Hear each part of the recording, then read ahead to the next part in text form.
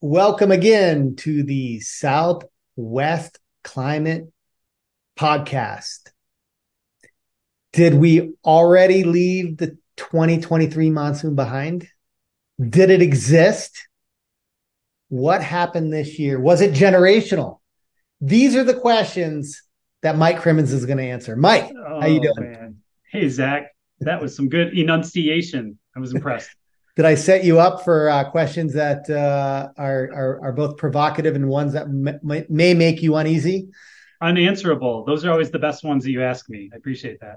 How you doing? You feeling good? Good. I'm feeling good. So we got a double punch of storms yesterday, and I know that you were watching kind of jealously from the southern side of town, but I couldn't believe it. I can't remember a double punch of storms during the monsoon at our house in quite a while.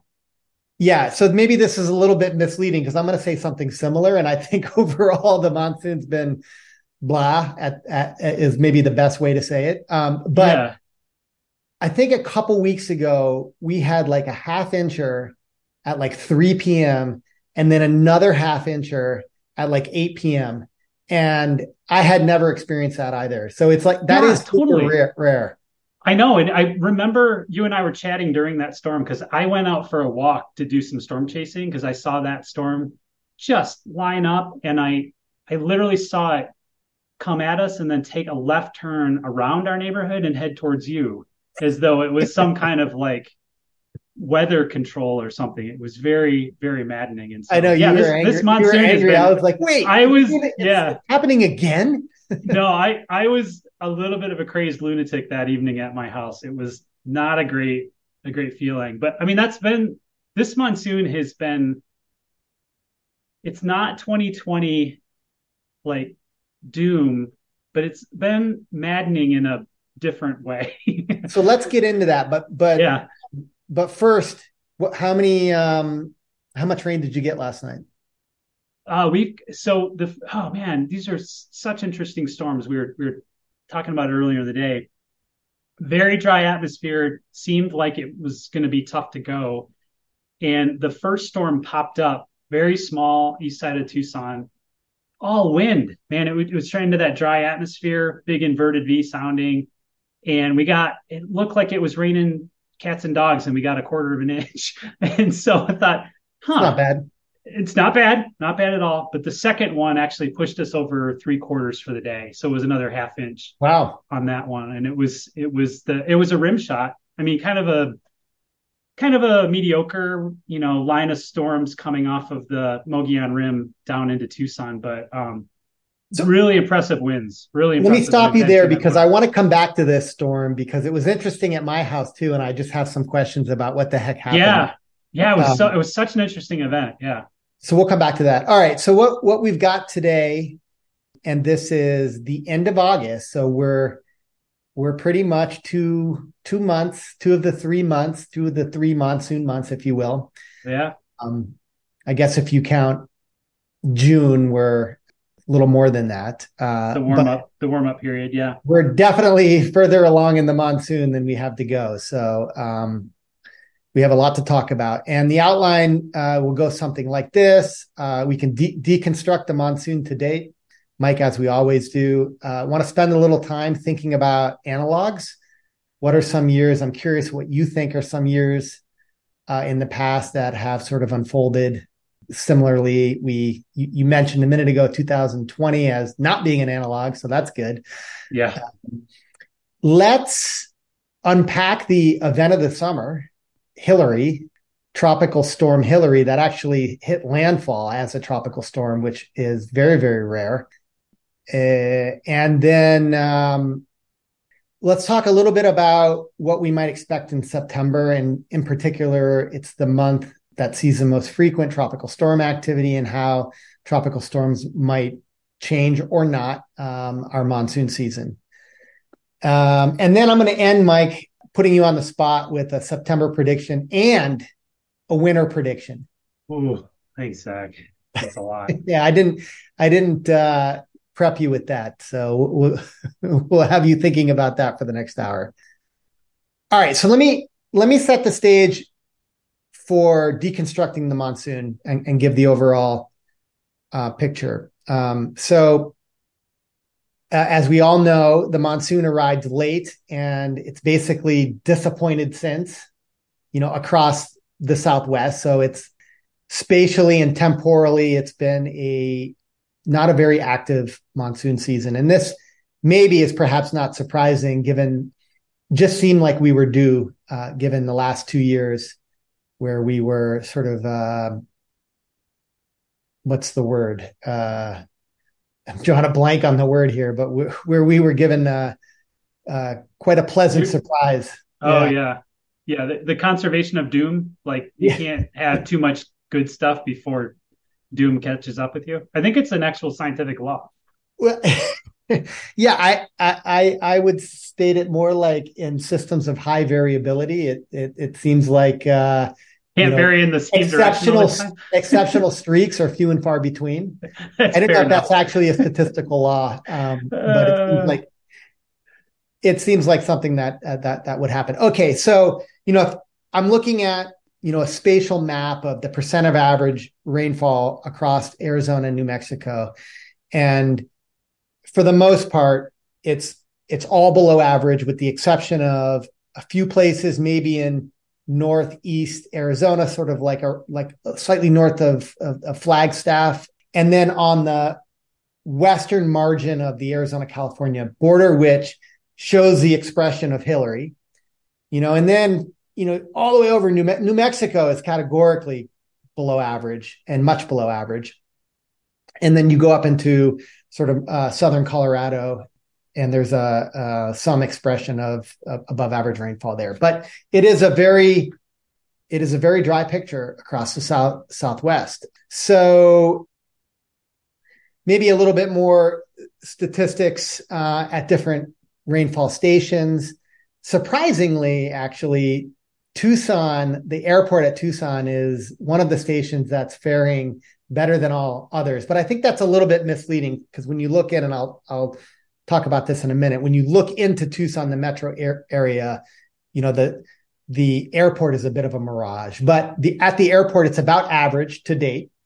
Nogales Station is about 50% of average. Safford is about 50% of average. Sierra Vista is, it's received a little bit more than 2 inches. They normally get 7 inches. Can't do that average on the fly. Wilcox, like 30% of average. Picacho Peak, across this southeastern Arizona, it's with the exception of Tucson, with those stations, is much below average. Sort of central Arizona, Phoenix has just had a tiny bit. Gila Bend has had 0. Globe, at this date, it on average receives about 5 inches. It's received a little more than a half inch. Apache Junction, sort of on eastern Metro Phoenix areas, has been much below average, and so on and so forth. You go up to northern Arizona, the Flagstaff area. Flagstaff's 4 inches. It's normally received a little under 6, so about 60, 70% of average there. Kingman, again, in that west corner, has been a little bit above average, probably boosted quite a bit by Hilary there. Prescott below average, Show Low below average, and Winslow around average. Again, like this is some of those stations. There's a lot more that we're not talking about. I think everybody gets the picture.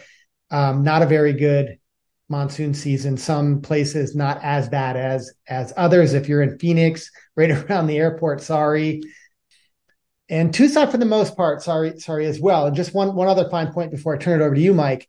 So the airport, it's a little over 4 inches, but when you look into the metro area, and I'm looking at the Pima County Flood Control District, which has 100 stations strewn about around Tucson, that's one of the higher recording stations, in the sort of lower elevations area. So, central Tucson, anywhere between 2 inches and 3 inches, even in the foothills around 2 inches, out east around 3.5. So, it's been drier than average for the most part around the metro area. I want to also bring out this point.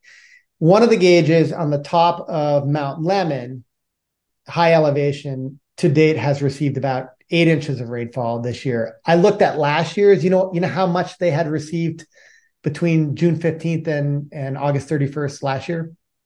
You told me, so I don't. It's 30 Uh, inches.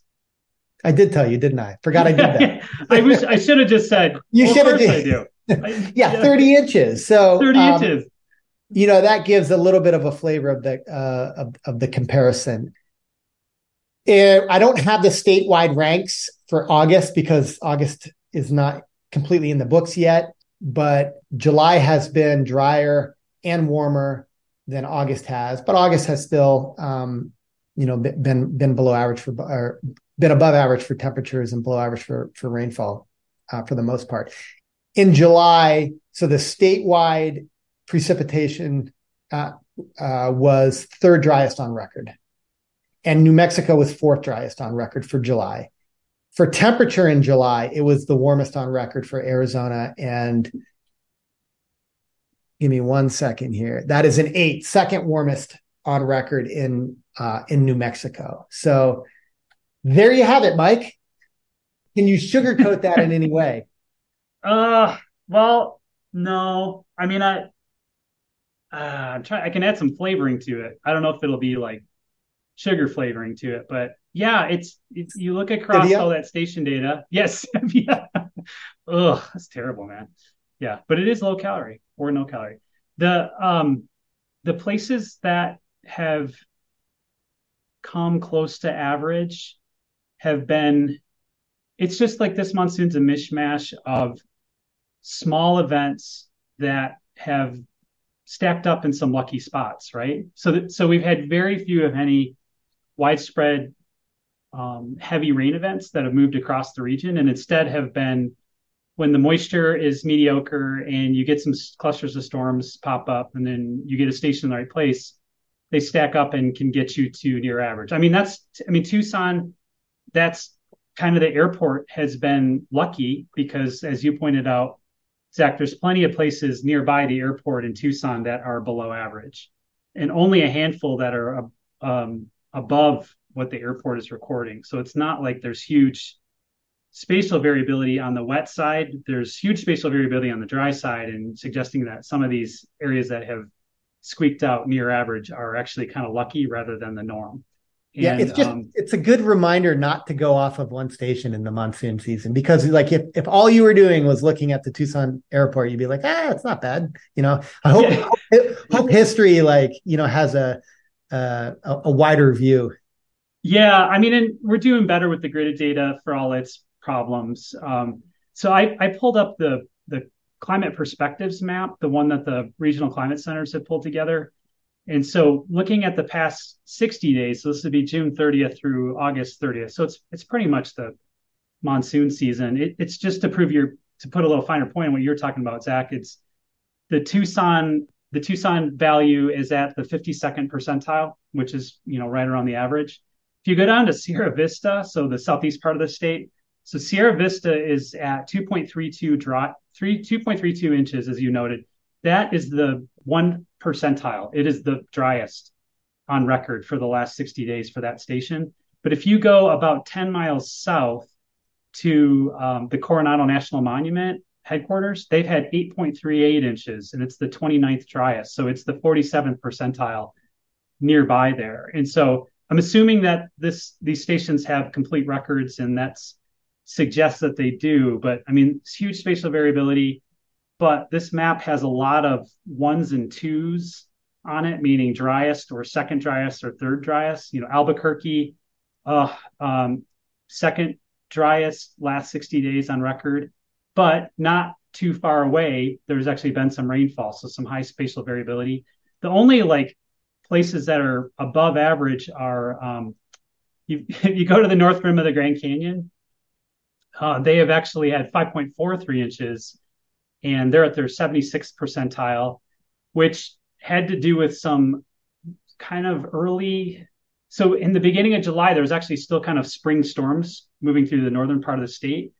That was part of that. They also got a little bit of the moisture from Hilary.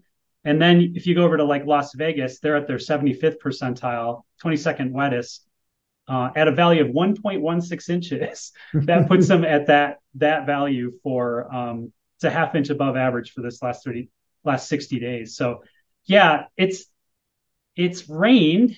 It just hasn't rained everywhere very often. Maybe it's the way I'd say this monsoon has worked out so far. Okay, so you were just looking at the Climate Perspectives map for July and August, correct? Just to Yep. So June 30th through August 30th. Right. So I'm now like looking at just the last 30 days. So just in a way, thinking about the difference between July. More recent, yeah.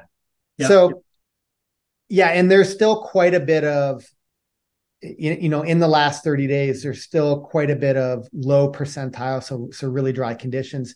The Tucson at the airport, in fact, it's actually they'd received the international airports 3 inches, and that's like an inch or a little bit more than an inch above normal. So thankfully for August.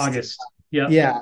And there's a few other places like down close to Nogales, Hereford. They've received quite a bit of rain in August, up near Flagstaff as well. So the point here is August was markedly better in terms of rainfall than July. And a lot of the data that you were reporting on reflects a very, very dry July. So what changed between July and August? Yeah. So I think we talked about this last month, but yeah, July was record dry for most of the Southwest and record hot too. I think we can't diminish how record breaking the heat has been over the last 60 days. And even into, as it started to rain in August, it's still been very hot across the Southwest. And so we're crushing previous monthly records and station level records by several degrees rather than just edging out, a previous record. So that I think is something that we'll still have to kind of drag into the forefront here, because it's definitely part of the story of this monsoon. Even hotter than 2020 when it was so dry in a lot of these locations. So August, in July, we had the really sluggish northward progression, not even sluggish, it just kind of stalled out progression of the subtropical ridge. And that parked over top of us, that limited the moisture, put us underneath the sinking of the high pressure system, clear skies, not bone dry humidity, but not enough really to do anything storm wise, and limited storm activity. So I mean that was just did it over and over again, and it was only the far southern part of the state that could squeak out any storm activity. It was pretty limited northward. In August, the high pressure system started to kind of get knocked around a little bit, and whenever it would be able to move off to the northeast or the east, we would get into some better southerly flow for Arizona. And really, there's a difference here between Arizona and New Mexico. New Mexico really has not had a lot of great opportunities given where the high pressure system has been, and has had very limited moisture to speak of, because it's been so dry in Texas and there's been such limited moisture out of the Gulf into New Mexico. But when the high would get in a good spot for Arizona, it would usually be in a bad spot for New Mexico, and it would open up some southerly flow and introduce some moisture into Arizona. And then we had events like Hilary as well, which were a contributing factor to some of the precipitation in the southern part of the state, not much, but really led to more of the precip that we saw in the Colorado River Valley and across the northern part of the state. So it really has been the tropical influences that have led to most of our precip chances so far this season. So quick question though, I'm looking at the Tucson airport dew point, so a measure of the moisture in the air. And for the most part, the dew point started to creep above average. Really, the first day was not until, and we've talked about this before, but until July 9th. And then it crested above average there for a few days, and then dropped again below average and hovered around average for the rest of the month. And then in August, it's been more variable. So it looks like there's a few days in early August where there was a break. But then, beginning around, the mid August, there's been quite a 2-week period of consistently above average moisture. And so I guess like when I looked at this, I'm like, well, like the moisture, I would have thought that there might have been more rainfall than we otherwise got just by looking at the fact that it wasn't like if you go back to 2020, like it's just all below, the dew points are all below average for the most part, right? Like by and large, way below average. This year, and consequently, it was really dry in 2020. But here we've had moisture. This year we've had moisture, and just not that great of a system. So I guess I'm wondering. You sort of alluded to this. It's like there's been these spotty storms that have popped up, but nothing widespread. So there have been other, like the other conditions that have sort of not favored more organized storms and that sort of thing that we can pull on. Yeah, I know it is really interesting. It's also it's where the dew point really is like it's a mediocre metric, right? And we've talked about this for a decade now, right? Kind of argued back and forth. And it's funny if you were to kind of do some really rough correlations between like average dew point and average precip at the airport, the dew point was pretty average and the precip has been pretty average, right? So it's almost like it's kind of worked out, but probably not for the But let me causal jump in reasons there that on you'd that want. though. Yeah. Because I'm thinking to myself, and correct me if I'm wrong on this, that like, yes, like this dew point measure is a spot measurement, but Uh-huh. it's a little bit more spatially consistent as a measure Yeah. Yeah. than rainfall. Yeah. So It's not fair I made a kind of a false equivalency there, right? The dew point should correlate to activity in some respects. And so you're kind of asking, well, why hasn't it been more? Well, it's possible that this is as much activity as you'd expect with a dew point at that level. It's also so one of the issues with the dew point is that it's a surface level measurement. We're using the daily average, and the daily average is good because the dew point can vary. It can vary quite a bit throughout the day. It can be high in the morning and low in the afternoon as it mixes out. So the average is helpful for that. The real metrics to get at this would be precipitable water, which is the column integrated measurement through the atmosphere, which will tell us a little bit more than the surface dew point. And so the factors that have with mediocre surface dew points, why wouldn't we have seen more activity? It's really been the factors, especially across southern Arizona, that have limited, and it's really across much of the Southwest, is that position of the high has been unfavorable. It's been overhead largely, or over the central Arizona, or even over kind of parts of central Arizona or parts of central New Mexico, instead of being its more favored position off to the Four Corners or even off to the northeast, is that leads to warmer than average temperatures in the middle level of the atmosphere. So the lapse rates are poor, so a little bit of moisture at the surface runs into warm levels in the middle of the atmosphere. And so we're going to drop the skew T word and that kind of stuff, which I know is kind of hard to visualize on a podcast, but you can visualize days where it's very hot out and it's kind of humid and you'd expect it to be a stormy day. But if the clouds look kind of shaggy, that means that the cape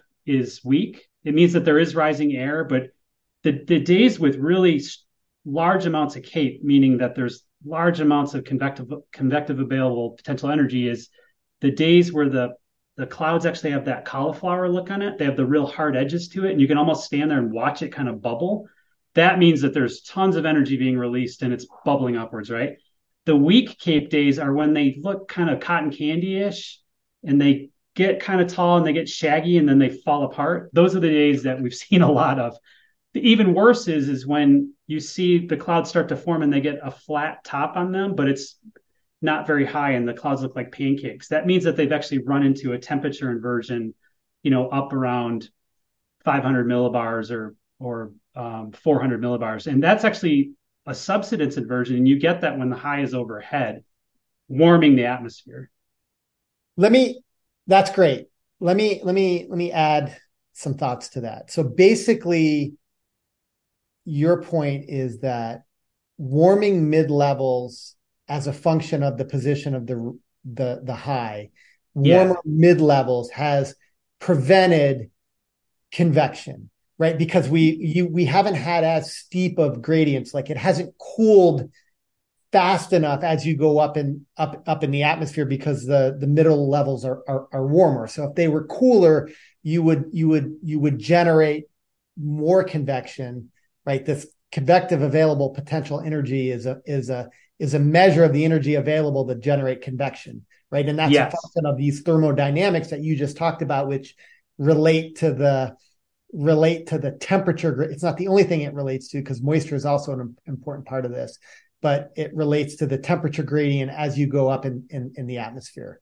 So not as steep as a gradient, temperature doesn't go down as fast, limits convection. And if you have moisture available, more limited convection will generally mean less widespread or less rainfall.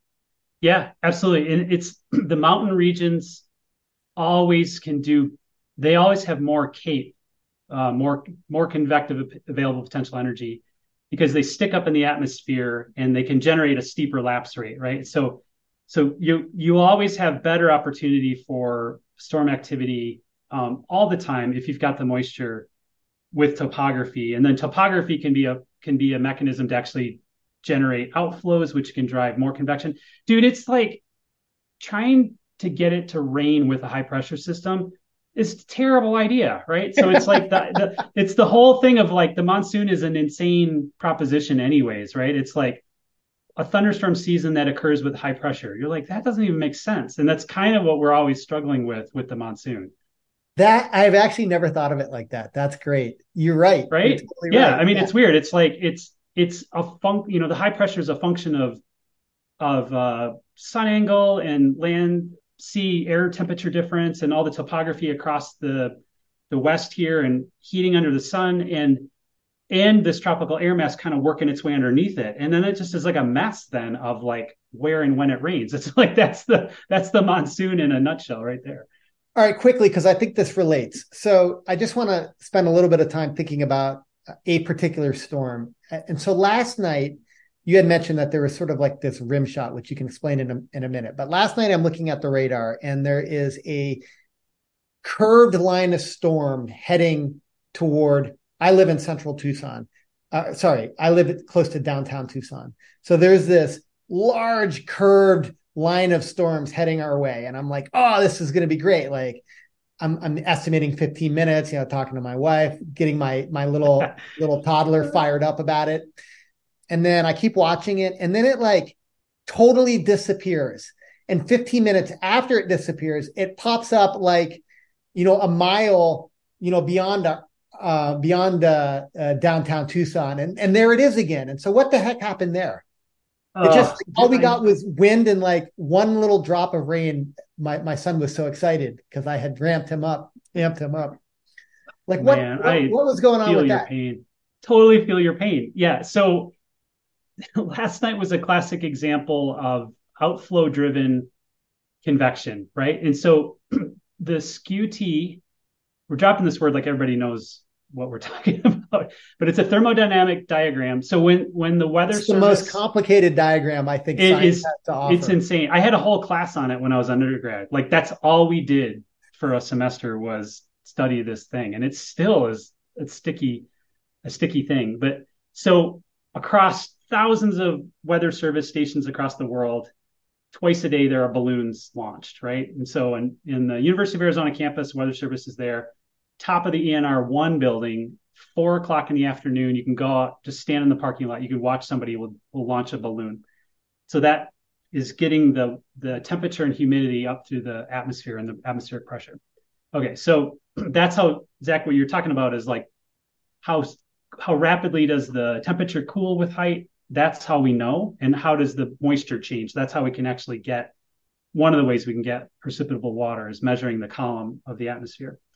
So last night, when we were chatting earlier in the day on Slack, the sounding from the morning came back and it had a very dry, low atmosphere, meaning that the surface temperature was going to be very hot and the dew point was going to be very low. So that meant a very low relative humidity. But as you went up in the atmosphere, it cooled.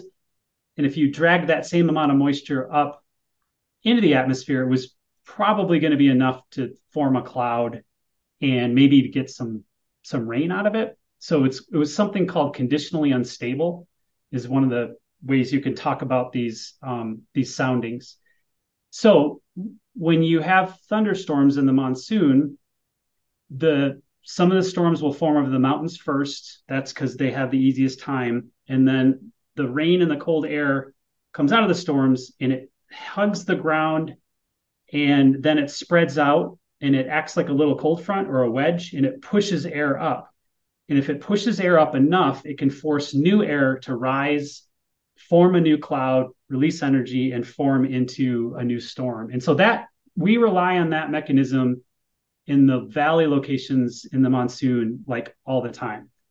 So the sounding suggested that the outflows would be strong and deep. And that's actually what's been the characteristic of many of the storms this monsoon season. So Tucson had a very damaging wind event, two actually damaging wind events in July, which were because of that same thing. They're dry microbursts that maybe sometimes turn into wet ones, but dry largely because they produce so much outflow wind. So last night, the storms were forming and sending their outflows into a direction. And sometimes the outflows can go so quickly that they'll skip over you. Like you felt that wind and it was not enough time to actually form a cloud over you, but it was enough time and it reached into some better cape in a different spot and pop up a new storm.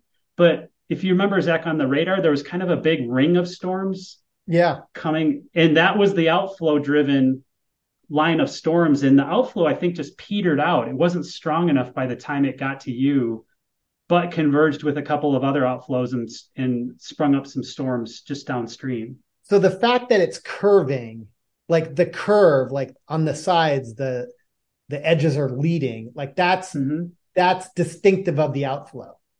Yeah, It's not like they do these jumps, right? No, they're contiguous. Like I think that, and again, you got to think of, they're complex. But when I think of them simply. When if you pour water on your counter, right? So at the point you pour the water hits the ground and then it starts to spread out. And there's an interface, right, between the water on the counter and then the front edge where it's spreading out. Yep. And it's curved, right? It's got the surface tension there. It's very similar in the atmosphere, right? So it's cold air is like water. It's heavier than the surrounding air. It hits the ground and it's heavy and it's spreading out and it has a curved edge to the front of it. And that curved edge is now forcing warm, hot air, warm, moist air in front of it up because it's being displaced by the leading edge of that outflow. And it spreads out in every direction. So it's got a kind of a circumference or a round edge to it. And it's interacting with topography. It's interacting with other outflows.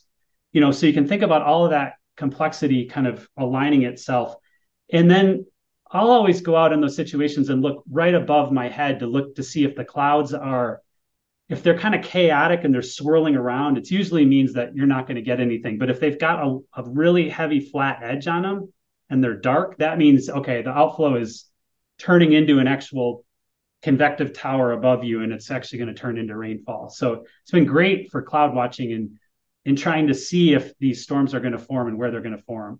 Would that flat edge, would that be like a shelf cloud? Yes. A shelf cloud is a really good visual of an outflow. And so the shelf cloud is the cold, wet air of the outflow running into the dry air of the uncondensed rising air on the front edge of it. So it's a visualization of the outflow boundary. Cool. It's so cool. Yeah. Yep. Fantastic. Thanks.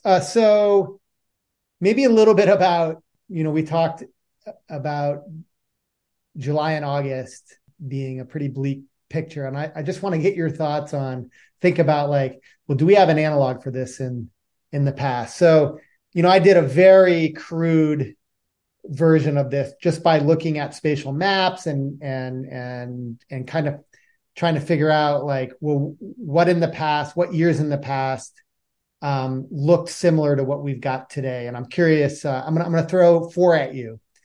And I don't know if any of these are the same ones that you're thinking of. And if you're not, like, I'm curious about what you're thinking of. Okay, so, and these all have the same pattern for the most part. I mean, there's some nuances to them, but the pattern is actually fairly easy, which is like it's below average, much below average, pretty much everywhere, with the exception of the far west of the border of Arizona and California. But like largely that's like a Hillary kind of expression. So I just sort of discount that because that's not all that common. So I've got 1989, I've got 2001, I've got 2019 and 2020. I'm throwing 2020 in there. You sort of discounted 2020 already. But 89, 2001 or 2019, do those stick out to you, or do you have a different year in mind?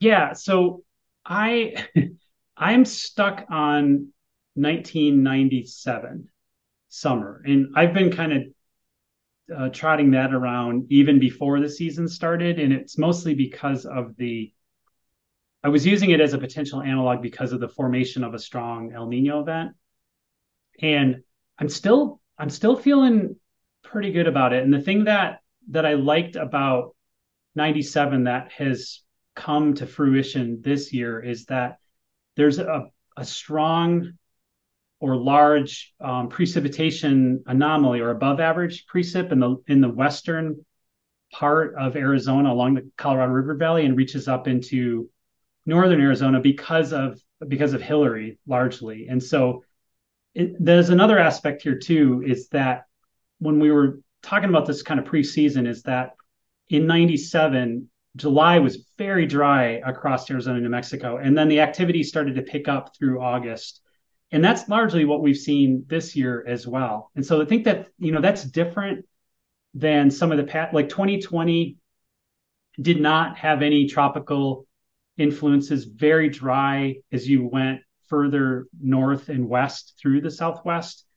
And here it's kind of a mirror opposite, where the wettest conditions we've seen and cooler conditions have been over the western and northern parts of the Southwest. And it's been drier as you've gone into New Mexico. So it's kind of a little bit of a mirror opposite in that.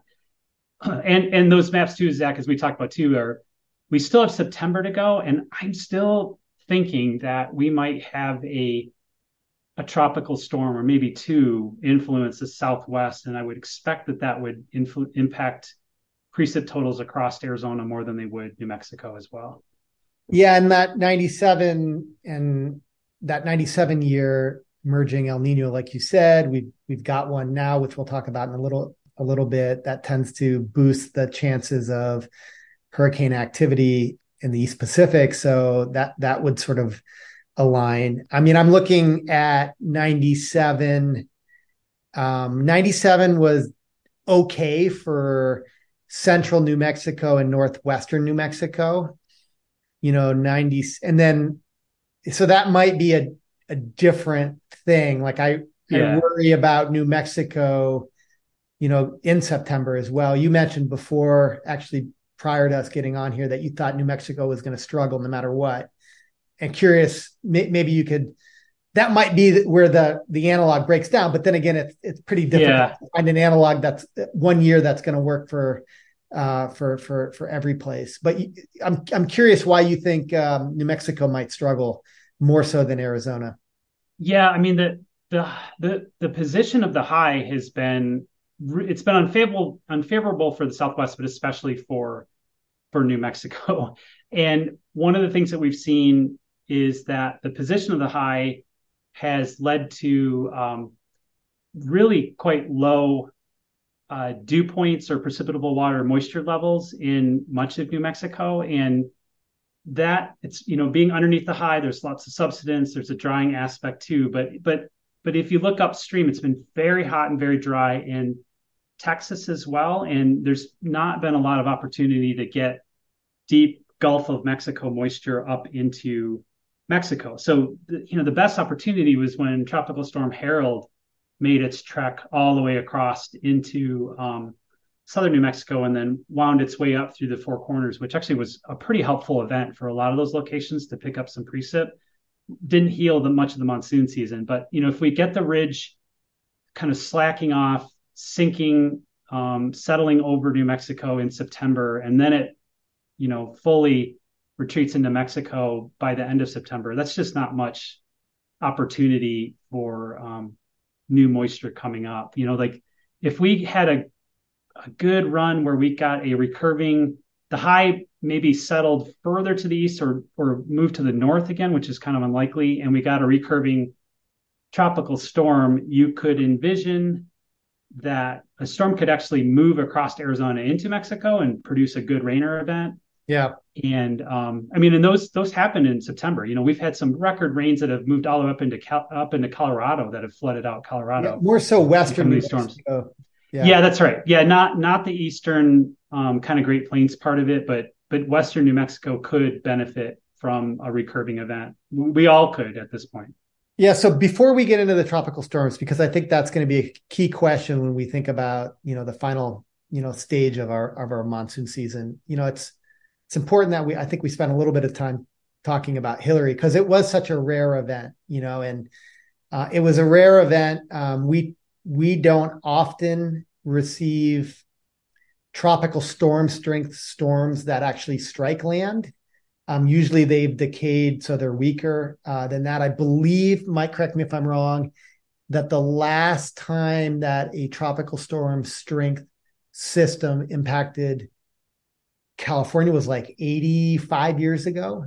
Yeah, that's my understanding was in the 30s as well, right? Yeah, so something like that. And the reason is there's a couple reasons. One, it's that easterly flow, like that as these tropical cyclones, they move from, let's say, off the coast of Mexico northward, like off the coast of Baja, and then they're under easterly flow, so they're being pushed out toward the west. So that's one reason. The other reason is because just by way of the ocean currents, the sea surface temperatures off the west coast, California, Baja, tend to be cool, and so that sort of works against the strength of the hurricanes and helps dissipate that energy and moderate the strength there. This case, in this particular event, it was actually kind of interesting how it was set up. There was still that cool water. That wasn't different. But there was a trough off there or low pressure system, a different low pressure system off the coast of California. And that was sort of, if you think about, just circle your hand around, counterclockwise, right? That's the sort of movement of air. Whereas to the east, there was a big high pressure system set up over sort of the continental U.S., the interior of the U.S., and that's going like, Clockwise. Did I say? Yeah, clockwise. sorry. Yep. Did I say it right for the low pressure? Anyway, the low pressure is going counterclockwise, and the yep. high pressure is going clockwise, right? And consequently, as that tropical storm Hilary was moving north, it was entrained in both those flows that was sort of funneled up northeast, and so it was the right sort of regional atmospheric pattern that set up that actually like kind of created the pathway, that doorway for Hilary to move into California, and actually went all the way up. The remnants of it went all the way up to the border with California. I mean, there was daily record rainfall events, I believe, all the way up into Idaho for the most part. Any thoughts on? I mean, it was just sort of a rare system that was present. Yeah, no, it's actually it's spot on with the we were talking about this earlier. If you go back, you take the weather maps prior to Hillary's formation, you'll see that cutoff low, actually a closed low as Hillary approached, set up a week and a half prior to the event. And so and it's actually part of the whole story of the monsoon of this summer is that there's been pretty active mid-latitude jet stream. It's really kind of beat up the monsoon ridge. It's pushed it around, shoved it around, pushed it to the south, pushed it overhead here, and that's been unfavorable for us. It's led to actually quite a seasonable, if not pleasant, conditions across much of Northern California in the Pacific Northwest. They've had a couple of heat spells, but largely have been in these like cool air masses flowing in off the Pacific. So it's, no like epic heat waves or anything like that really to speak of where it's really been centered down here because we've been underneath that high. But one of those low pressure systems that was a trough of low pressure system mid-level, it dropped off one of these low pressure systems. It broke off of the main flow and then it got stuck off the California coast for like a week and a half. And so as Hillary formed and it approached that low pressure system, just like you said, where the two gears guided it, but also really helped it move quickly to the north and absorbed that circulation center. So it was a bunch of extra energy to pull it north quickly, guide it into Southern California, and then give it a little boost of energy that you wouldn't normally see in every year, because that track of storms is not particularly unusual on the west side of Baja, but like you said, they'll run out of energy. They'll often get pulled to the east, through northern Mexico, depending on the high position, or they'll get pulled up through Arizona and quickly get torn apart, and they don't do much. So, yeah, it was a really unusual event. Lots of access to moisture, even up the Gulf of California, and that's what led to the precip events that they weren't super epic in western Arizona and even up through Las Vegas, but they were enough. They were unusual amounts of rainfall and did cause some flash flooding. There were the places that got hardest hit were the San Bernardino mountains, where there were some locations that got 8, 9, 10 inches of rain in real small watersheds and just totally A just lot of blasted flooding. those. Yep. Yeah, a lot of flooding and landslides. Yeah. Okay. So I think, we've talked about this before, thinking about, September and its contributions to the monsoon. It's probably not going to change the story. I'd be surprised if, that those maps that we were alluding to before, flip their signs and go all positive, right? Like that's likely not going to happen. But certainly there is chances for, September to be a relatively active month in terms of tropical and being assisted by tropical Yeah. cyclone activity. So I just wanted to dive a little bit. I'll dive. Well, I just want to say real quick, Zach, it's not unheard of that September is a game changer for monsoon season totals. So, I mean, it really could happen. It's not the way you want to do a monsoon, but it's definitely definitely possible with a couple of well-timed, well-placed, tropical storms can dump pretty epic amounts of rain. Like locations like the lower desert areas of Arizona, if they got 3 or 4 inches in an event, that would completely change the sign of the anomalies across that area. No, that's a good point, and it just goes to show you that we're just talking about small totals. We're talking about small. That's right. Yeah, and these storms Exactly. can pack a pretty big punch. So it is possible. Let me throw some information at people, because I spent a little bit of time reading a paper from 2009, still relevant today though, and its title is "The Contribution of Eastern North Pacific Tropical Cyclones to the Rainfall Climatology of the Southwest United States," and it's again published in 2009. Lead author was Kristen Corbasiero, Michael Dickinson, and Lance Bossart. So I just pulled out a couple bullet points because I think this is just interesting information when we think about September and tropical cyclones. Okay, so they're looking at a 45-year period, and in that period, they documented that 35 tropical cyclones and their remnants were found to bring significant rainfall to the Southwest U.S. And that represented about 10% of the total number of tropical cyclones that formed in the East Pacific. So 10% of these that actually do form have historically in their period recurved into the U.S. So obviously the month of September was the most common time for these tropical cyclone for the tropical cyclone rainfall to occur. On average, the contribution of tropical cyclones to the monsoon precipitation, it increased from the east to the west. So about 5%, its contribution was about 5% in New Mexico, all the way to 20% in Southern California and Northern Baja. And individual storms, to your point a minute ago, individual storms can account for as much as close to 95% of the summer rainfall. So close to 100% of the total rainfall can come in these tropical cyclones. There's sort of, when you look at the patterns of rainfall and the patterns of these tropical storms, there's sort of three distinct patterns. There's like this northward track that goes from the Eastern Pacific through Southern California and Nevada, very similar to Hilary, if you will.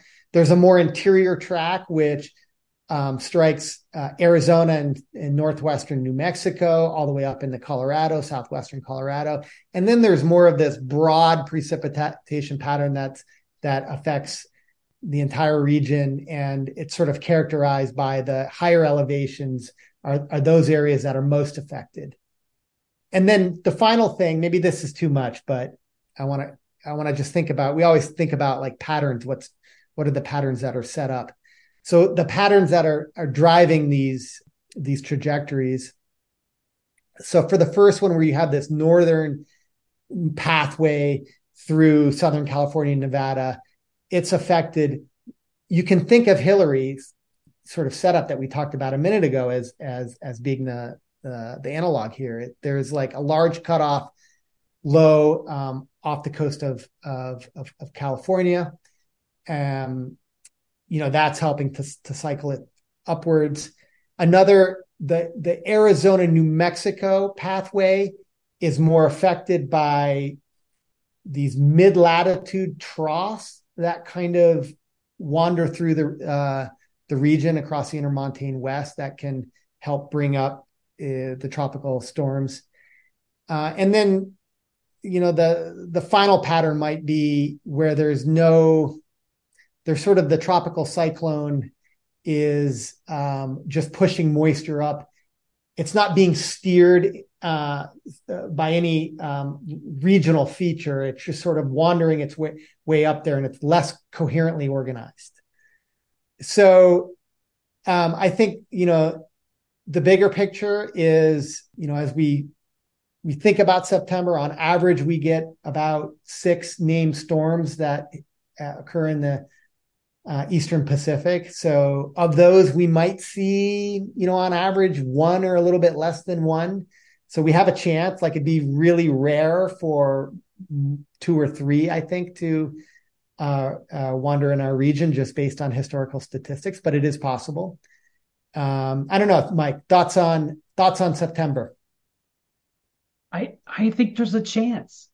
I think that there's still warm water off the East Pacific coast. I think it's going to be, if the upper level patterns are favorable in an El Nino year, in an El Nino kind of beginning of fall, they certainly are for tropical storm development. So I think that we can't take that off the plate yet. And if we look to the not too distant past, we've had some pretty epic Septembers with El Nino events. It could even be that a year from now, if the El Nino conditions have hung on and are kind of still there, that a year from September is another kind of like 2015 type September, where we had some pretty epic rains across Arizona.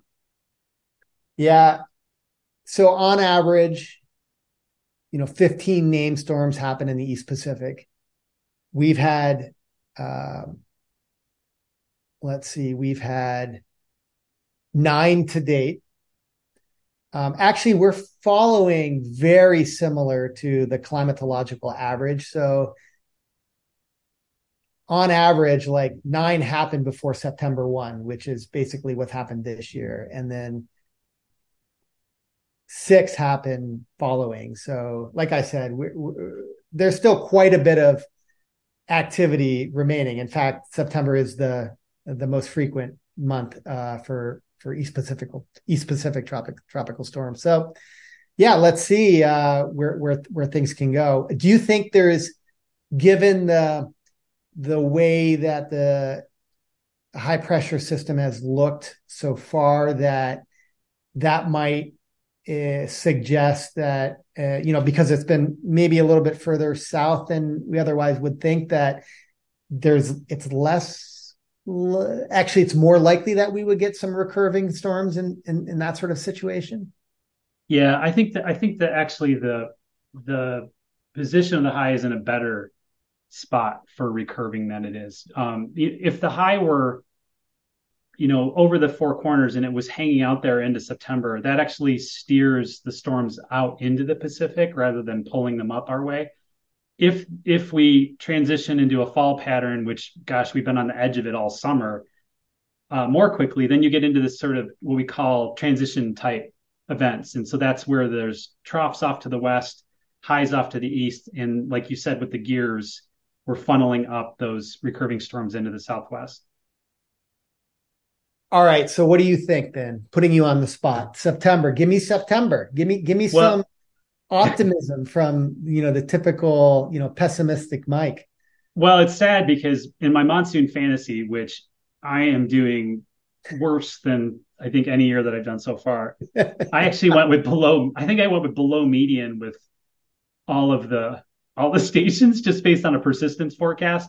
I wasn't going to go out. I just couldn't go out on the limb and say like, Well, how do you bet you on, know, like a one in, I mean, it's that's unlikely, it. right? No, it's unlikely. Unlikely. I mean, it's like high risk, high reward type of, and I could have thrown it in there for like Phoenix just to try it out, but I didn't.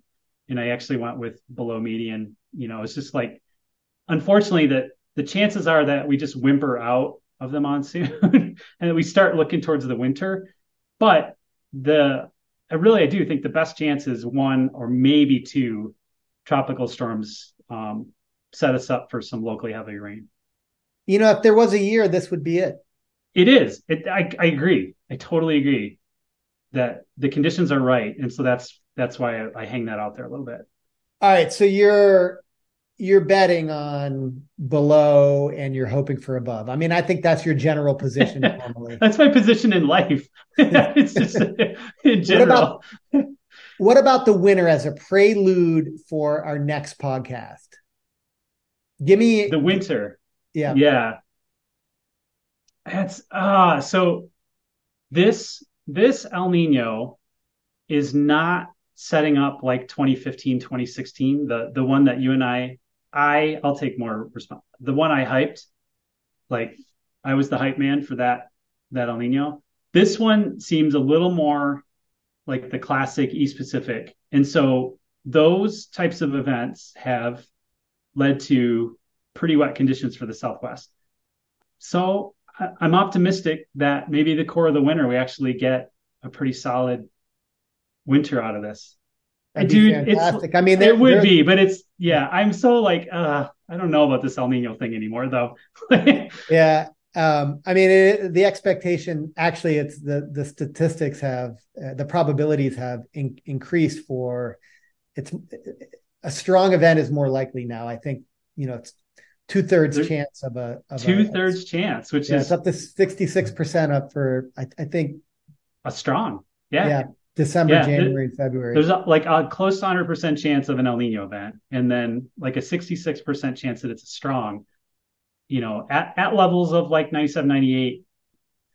And I look to fall winter of 2009 2010, which was a moderate El Nino event, and that did some pretty good work for Arizona, New Mexico with snow and flooding and all sorts of interesting weather across the Southwest. So I don't know. I'm thinking this could be another interesting winter in a wet hydroclimatic way rather than a boring dry way. We'll say though, for your September, just looking at the models, most of them are calling for a dry September. There is one exception.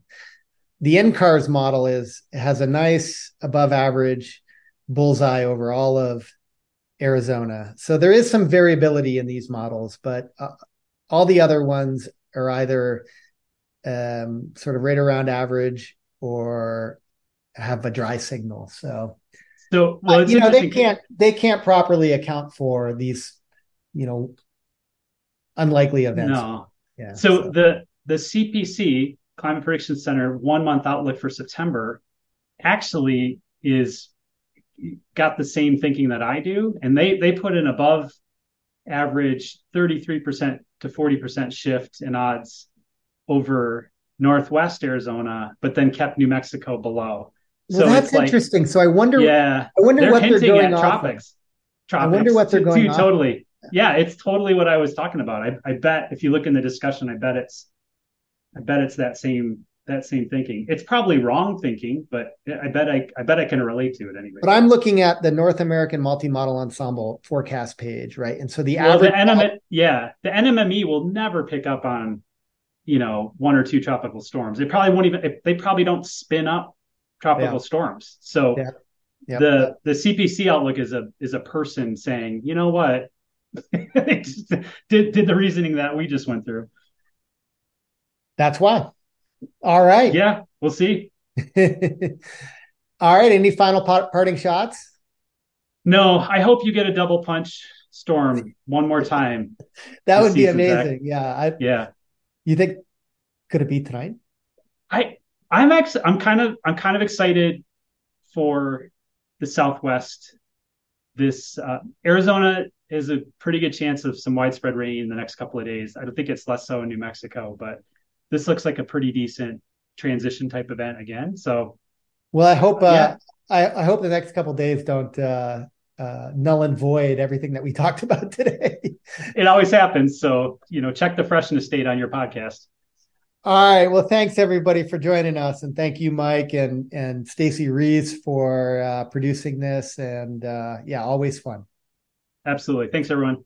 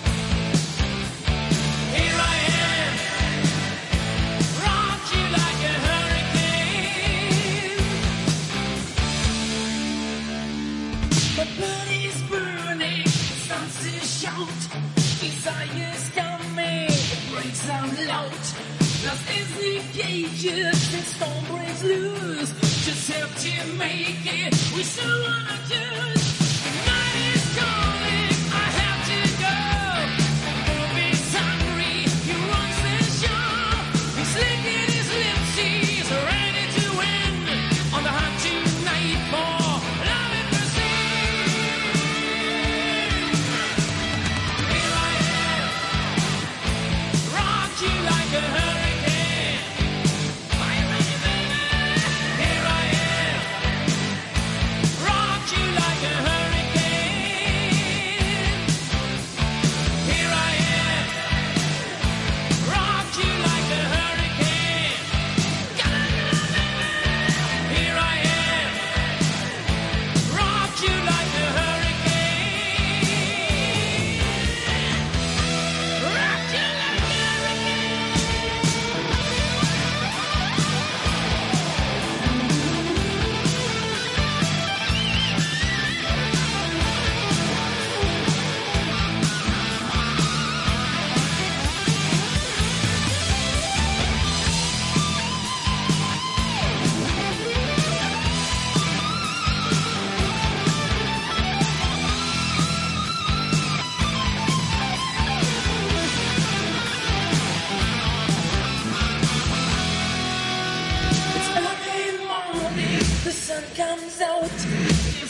was shaking really low.